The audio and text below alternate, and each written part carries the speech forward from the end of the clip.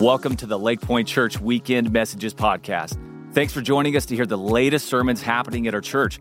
We pray that God speaks to you in a timely way through this message. And if you're encouraged by this podcast, be sure to rate, review, and share it to help get the word out. You can find more digital content to feed your faith and our other podcasts by visiting lakepoint.church/digital. Now, let's tune into the message for today. Hey there, I am so excited to have the opportunity to be with you, Lake Point Church. I feel like saying Lake Point Church family. And the reason why I feel like saying that is because, I born and raised right here in the Dallas-Fort Worth Metroplex, and my entire life I have known about Lake Point Church. That's kind of been holding it down in the Rockwall area of town. We've been in Oak Cliff, the south side. That's where our church is. Church I still attend to this day, that my dad pastors. And, we live in a great community, don't we, where it seems like God has put these incredible anchor churches and ministries in the four corners of DFW. And so I want you to know that the ministry of your church for all these years and all these decades has gone far and wide. And so it feels like a gift to me to be able to be a part of today. And so I want to thank you so much for the opportunity to do that. Pastor Josh and Jana, thank you for inviting me to be a part of Mother's Day and to be a part of the life of your church. Again, it feels like a gift to me, and I'm so grateful. There's another reason why I want you to know that this is a delight to me to be able to share God's word with you over the next few minutes. It's because this is my first year, Mother's Day, without my own mom. My mom went home to be with the Lord on December 30th, so just a few moments ago. And one of the things she was saying to us as the last weeks of her life were very clearly sort of drawing to an end, and she knew she was going to be in heaven soon, and we were all kind of coming to grips with that reality. One of the things she said to us was, "This cannot stop ministry. This cannot stop ministry." So I know on Mother's Day, what she'd want is for me to be doing everything that I can to still be pouring into the life of God's people. So your invitation is a gift to me on Mother's Day. Thank you so much. I'm going to pray, and then we're going to jump into a portion of scripture that I want you to dive into with me, if you would. So if you got your cell phone ready, if that's the way you look up scripture, or if you actually still use a Bible with paper pages like I do, then go ahead and grab that, all old school and stuff. However you do it is totally fine. But I want to show you something in the pages of scripture that I think is going to be an encouragement to every single one of us, no matter if we're male or female, or if we have children or don't have children, or whether we are single or married. But I think specifically it will be an encouragement to moms on this Mother's Day. Moms like me who are raising children, and you're right in the throes of it. I want to encourage you with it, and I want to help to propel you forward as you continue doing what it is that God has called you to do. So let's pray together. Lord Jesus, I thank you for this privilege and this opportunity to celebrate, in particular on this Mother's Day, the moms who are holding it down, Lord, who are doing what it is required of them to raise the children you've entrusted to them, to us. Father, I thank you for them. I pray that your blessing would be upon them. And over these next few minutes that we're going to spend together at Lake Point Church in your word, I'm asking that you would breathe afresh on this passage, Father, so that we are all encouraged, and so that there is not one person under the sound of my voice, even though technologically speaking, we're now distant from each other, but the Holy Spirit is going to be able to take this message right into the hearts and homes of every individual who's listening.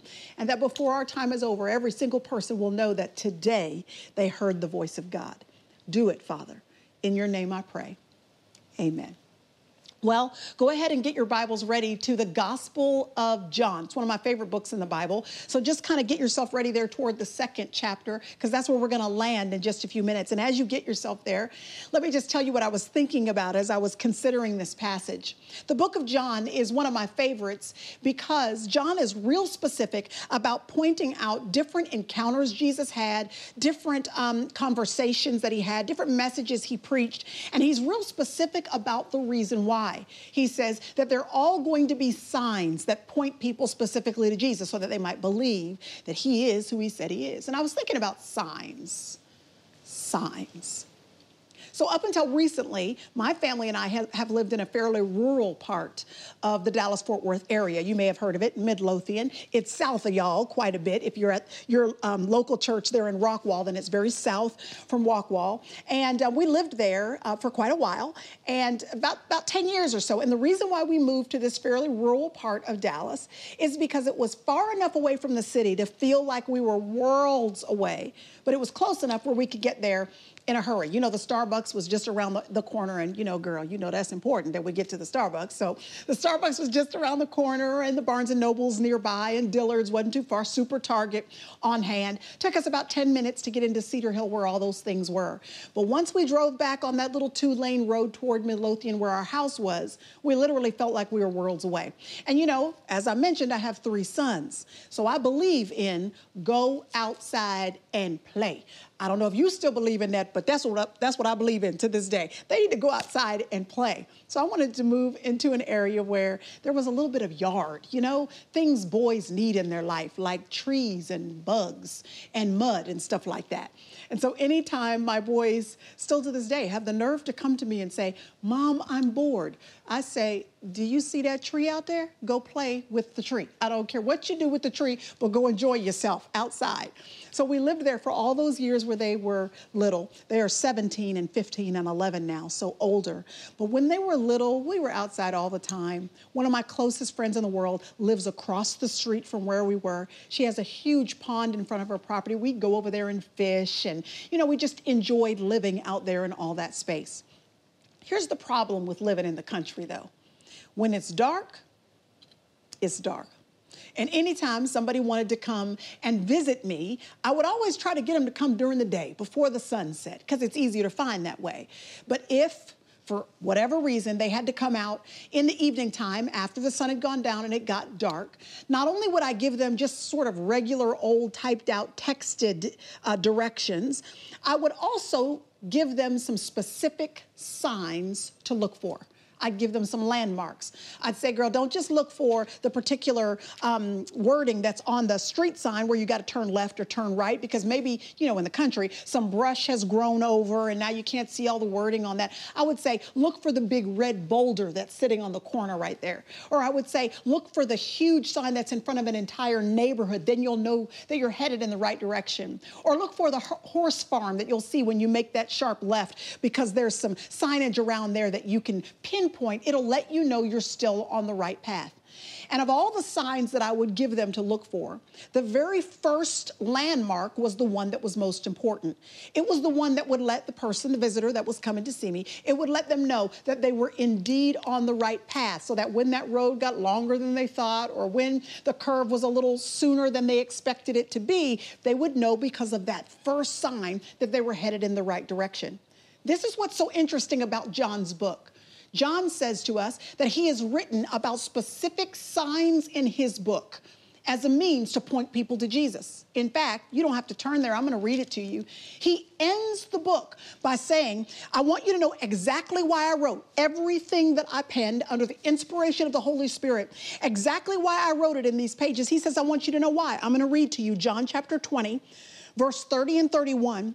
He says, many other signs Jesus performed in the presence of the disciples, and they're not written in this book, but these are the ones that have been written here for the purpose of making sure that you believe Jesus is the Christ, the Son of God, and that believing you may have life in his name. John admits there's a whole bunch of other signs that he could have written down, but he said, I specifically didn't write down everything.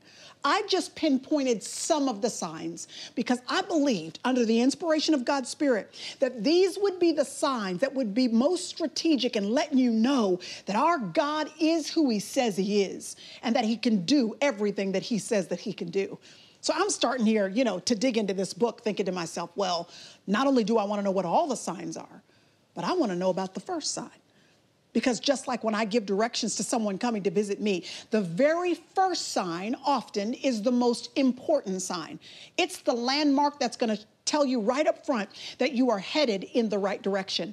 It's like the first couple chapters of a book that you may be reading, or the first musical bars of a pianist rendition of a song. It's those initial inaugural things that sort of grab our attention. They pull us in. They make us stay tuned for the rest. So since I knew how important it was that the first sign be something really seminal and important and critical, I thought you and I might dive into the very first sign. Because if John thought it was important enough to be the first landmark, the first sign to point us in the direction of Jesus, so that by believing or by reading, we would believe that Jesus is who he says he is, then I thought if John thought it was important enough to be the first sign, that you and I should take our attention there and see why. Now, I want to make sure you remember before we read this story that's going to be fairly familiar to you. I want to make sure that you remember that signs are never designed so that you can be impressed with the sign. Any sign that you're so impressed with that you never take your eyes off of the actual sign itself, that means that sign might be cute, but the sign's not doing its job. Signs aren't designed necessarily to be impressive for the ultimate purpose of drawing your attention to them. The goal of the sign is to introduce you to something else. It's to point you in a different direction. So all of the miracles of Jesus, the signs, the landmarks, the messages he preached, the conversations that he had, the encounters that we see throughout the entirety of Scripture, all of those signs, if they never lead us to Jesus, we've missed the point of the sign altogether. And the very first sign that John draws our attention to is in John chapter 2. Look at verse 1 through 11. It says, on the third day, there was a wedding in Cana of Galilee. The mother of Jesus was there. And Jesus also was invited, his disciples. They also came to this wedding. Verse 3 says that when the wine gave out, the mother of Jesus said to him, they don't have any wine anymore. And Jesus said in verse 4, woman, what do I have to do with you? My hour has not yet come. But Mary knew better. She said to the servants in verse 5, whatever he says to you, you do it. And so, verse 7, Jesus said to them, fill the water pots with water. So they filled them up to the brim. And then he said to the servants, take some out now and take them to the head waiter. So they took it to the head waiter. And somewhere in between verse 8 and verse 9, a miracle happens, because it says in verse 9 that when the head waiter tasted the water which had become wine, he didn't know where it came from, but the servants who had drawn the water, they knew what had happened. The head waiter called the bridegroom.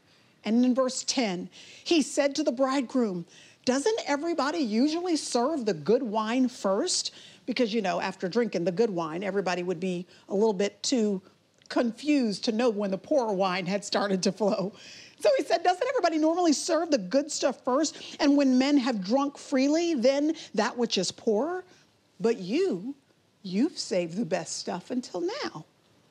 Verse 11, this was the first sign Jesus did in Cana of Galilee. And he manifested his glory. And look at the last line of verse 11. And his disciples believed in him. Now, I don't know about for you, but for me, that begs a very important question. Because this text says that after this sign, the disciples started believing in him. That tells us it's possible to be a disciple who doesn't believe.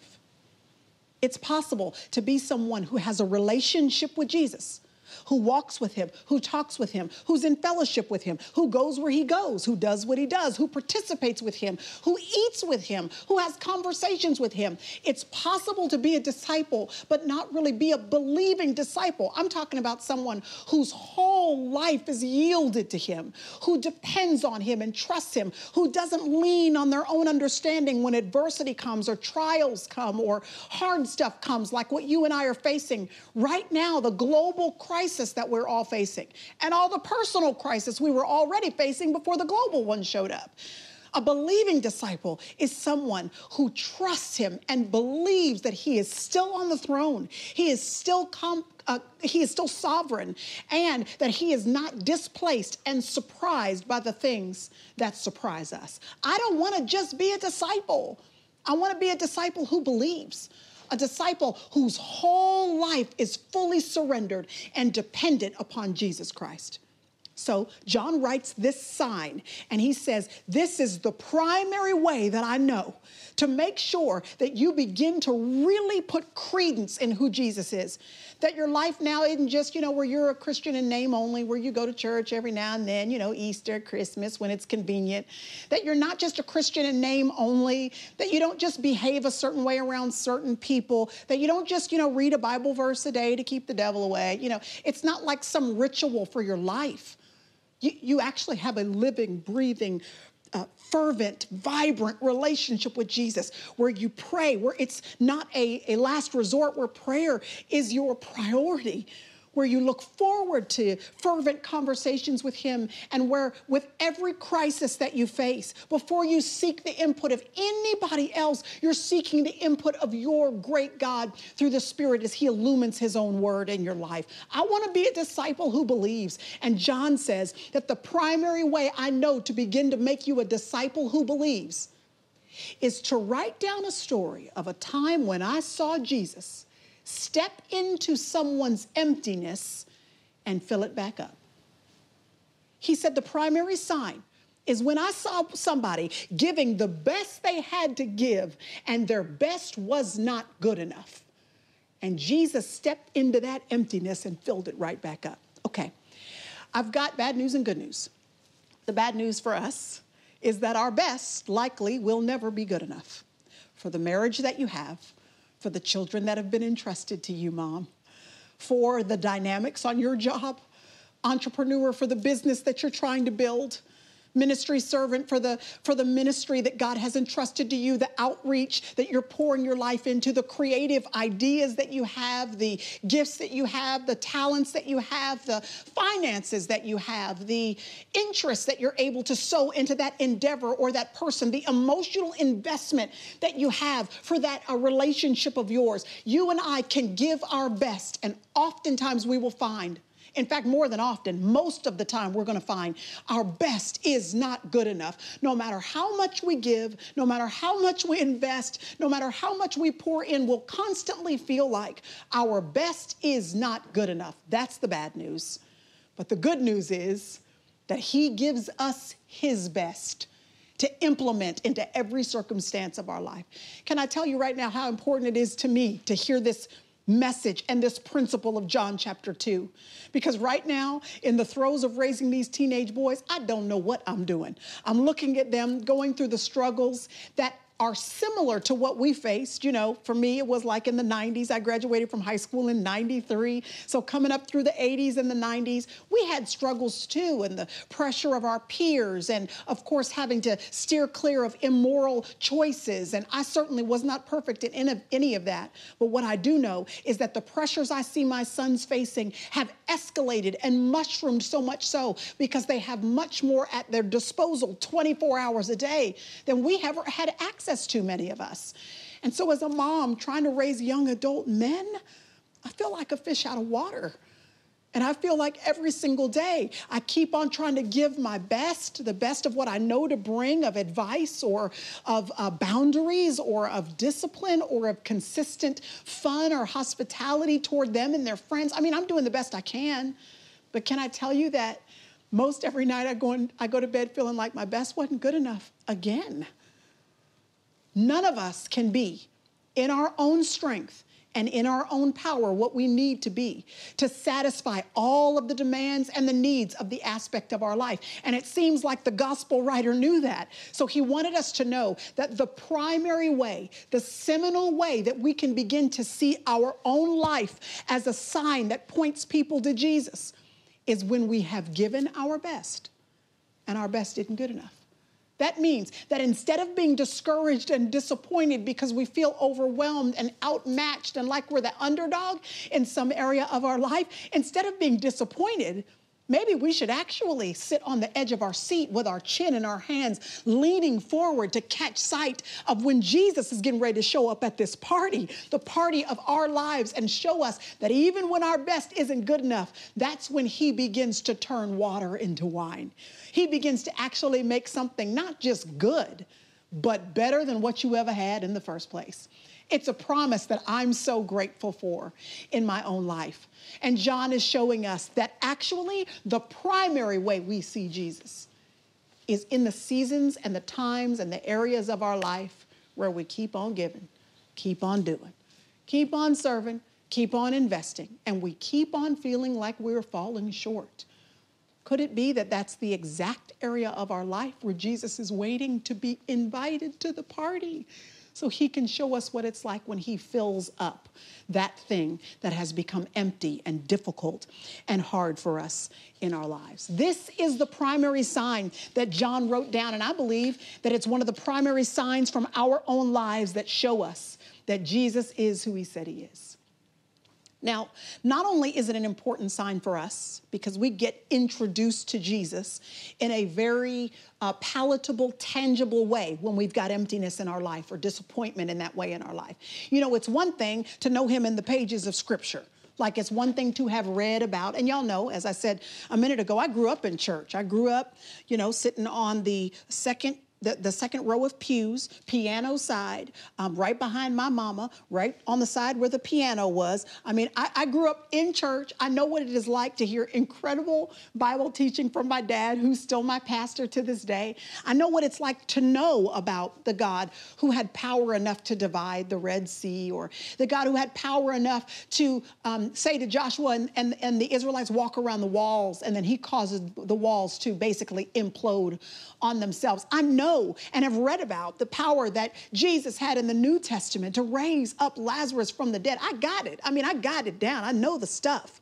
But it's one thing to know it, but then allow what we know to now not satisfy us, but actually become a little bit of a divine agitator, because now that we know it, we want to experience it. We don't just want to know about how powerful he is. We want to see that power operating in our marriage, and as we invest in our children and in our financial dilemmas, our small businesses. Some of you have been so affected by what we're going through right now.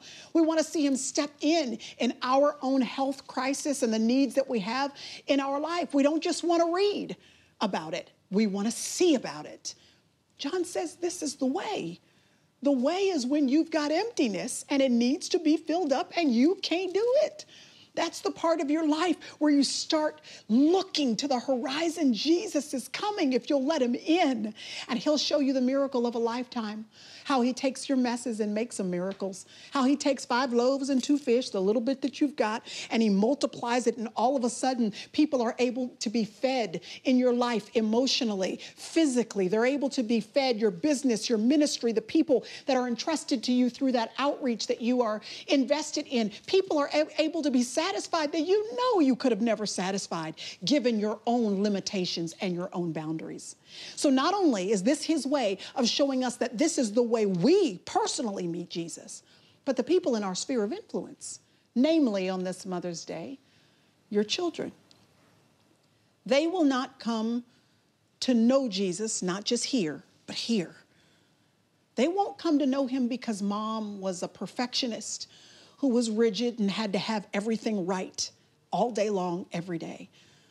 What is going to draw them to Jesus is when they see a mom who knows how, gosh, I'm trying to learn this, to walk with the rhythms of grace, to recognize that, man, I'm so not perfect. I have so many weaknesses and so many lapses in judgment. And like I've said to my kids often, listen, I'm apologizing right now for all the stuff as an adult you're going to have to talk to your counselor about, because I already know I'm not doing everything right. I'm hoping that as they see me in situations like these people were right here in John chapter 2, where they've given their best, but we recognize that, man, without Jesus, this ain't gonna work out. As they see that emptiness principle operating in my life and how I depend on Jesus, how I'm prayerful. When they were younger, I used to let them intentionally catch me reading the Bible. I wouldn't do my devotions behind closed door. I did it right smack dab in the middle of the living room or at the kitchen table, so that when they woke up, they would catch me inviting Jesus to the party and saying, Jesus, I actually need you today to help my family, to help my sons, to know who you are and to see you by your Spirit at work in our lives. So I'm not just interested in what testimonies like this will teach me, but in what it will teach and show and how it will influence the people that I'm impacting in my lives. And again, on this Mother's Day, as we think about our children, I just want to encourage those of you that are mothering and you feel like you can't do it. Single mom, you just given everything you got and you feel like it is just daily not enough. Can I encourage you in knowing that not only is Jesus getting ready to introduce himself to you in a real practical way, but your kids are going to come to know him in a very special way, not because you were perfect, not because you had it all together, not because you were enough, but because you weren't enough and they saw Jesus step in. They're going to be able to give the testimony about how their mama did the thing, not because she was excellent and amazing, but because they watched Jesus support her, support your family dynamic. I want that testimony for my children because I don't want them to just be churchgoers. I want them to be boys and then men who are warriors for the kingdom of God. And they love him with their whole heart, with all their strength, and with all their mind. I'm praying that as I walk in the rhythms of grace, as you walk in the rhythms of God's grace, where we admit that the best we have to offer has run out, as we admit that and Jesus steps in and fills it back up to the brim, I am asking that that will be in the eyesight of our children and that it will influence them in a way that will be a ripple effect generationally in each and every one of our families. You know, one of my sons, he's 15 now, but when he was 3 years old, I'll never forget, this was a day when the offering basket had gone by at church and he'd missed the opportunity to put in, you know, the $1 or $2 that we had given him as a 3-year-old. And we'd been trying to teach the boys this principle of tithing and how important it is to give to the Lord what is due to him and to honor him in that way. So after service, he said, Mom, I missed the opportunity. You know, in his little 3-year-old way, he's holding up the $1 bill. And I said, it's okay, don't worry, because at our church in the foyer lobby area, there's a box that sits there. And anybody that wants to, actually throughout the week, anybody could show up at the time and they could put in their offering in that little box. So I said, after church, don't worry, when the crowd clears out, we'll go out into the lobby and we'll put the dollar in. Don't worry. We're going to go give to the Lord. So after everything cleared out, we were talking with people, you know how you do after church, just fellowshipping and enjoying. Everything cleared out, and then I walked with my 3-year-old towards the lobby. And as we were walking, I'm teaching him the principle. I'm trying to remind him what tithing is, what offering is, that it's not just a donation. No, we are giving to the Lord what he's owed, what he's due for how good he has been to us. So I'm teaching him this principle. We're going to give money to the Lord. As soon as we step in the lobby, our worship leader at the time comes bounding down the staircase on the side from his office towards the lobby. Now, this guy had a gregarious personality. He was always on the platform at church because he was the worship leader. So my boys saw him every single Sunday. Here he comes bounding down the stairs. JC, my second son, sees the $1 in his hand that I've just told him we're giving to the Lord. And he sees this guy that he sees every single Sunday high and lifted up on the stage. And he says, "Is that the Lord?" And I had to explain to him, no, buddy, that ain't the Lord. And in fact, no human is.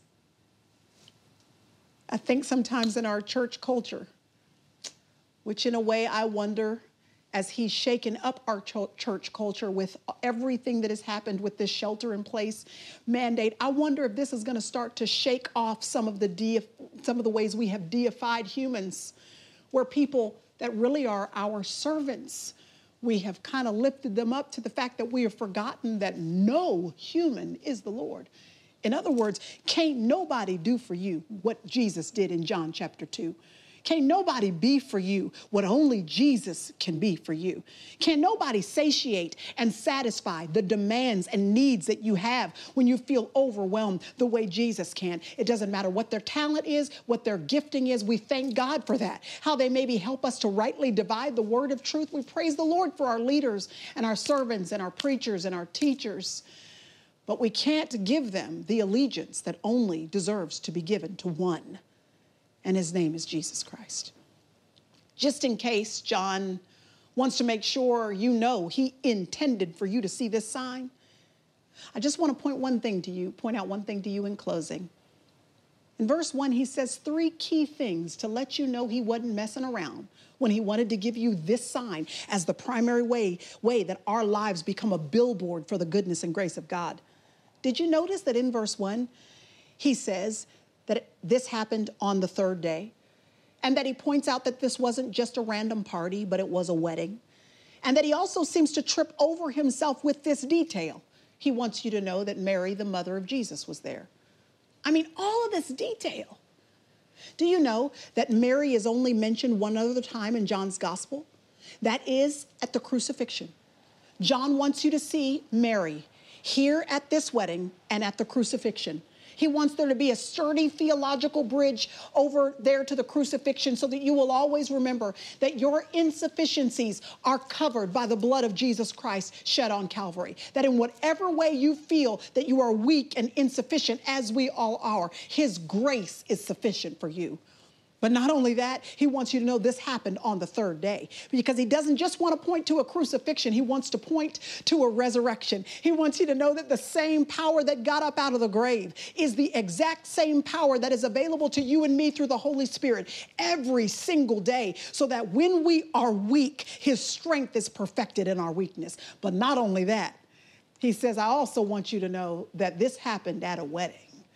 And I got good news for you. There's another wedding that I think is closer than we could ever imagine, where the bridegroom is going to return. The trump is going to sound. The dead in Christ will rise first. And those of us who are alive and remain, we will meet him in the sky. And the bridegroom is coming for his bride. And in that day, there will be a union and a wedding, the likes of which you have never seen before. John wants you to know he's not messing around with this sign. He specifically gave it to you and to me so that on this Mother's Day in the year 2020, we would never again forget that in our weaknesses, his strength is made perfect. Be encouraged. Know that it's okay to be exactly who God has created you to be, and to rest and rely on his grace and goodness. He will take everything, even the hard things, and turn them around until they work for your good and for his glory. In Jesus' name, amen.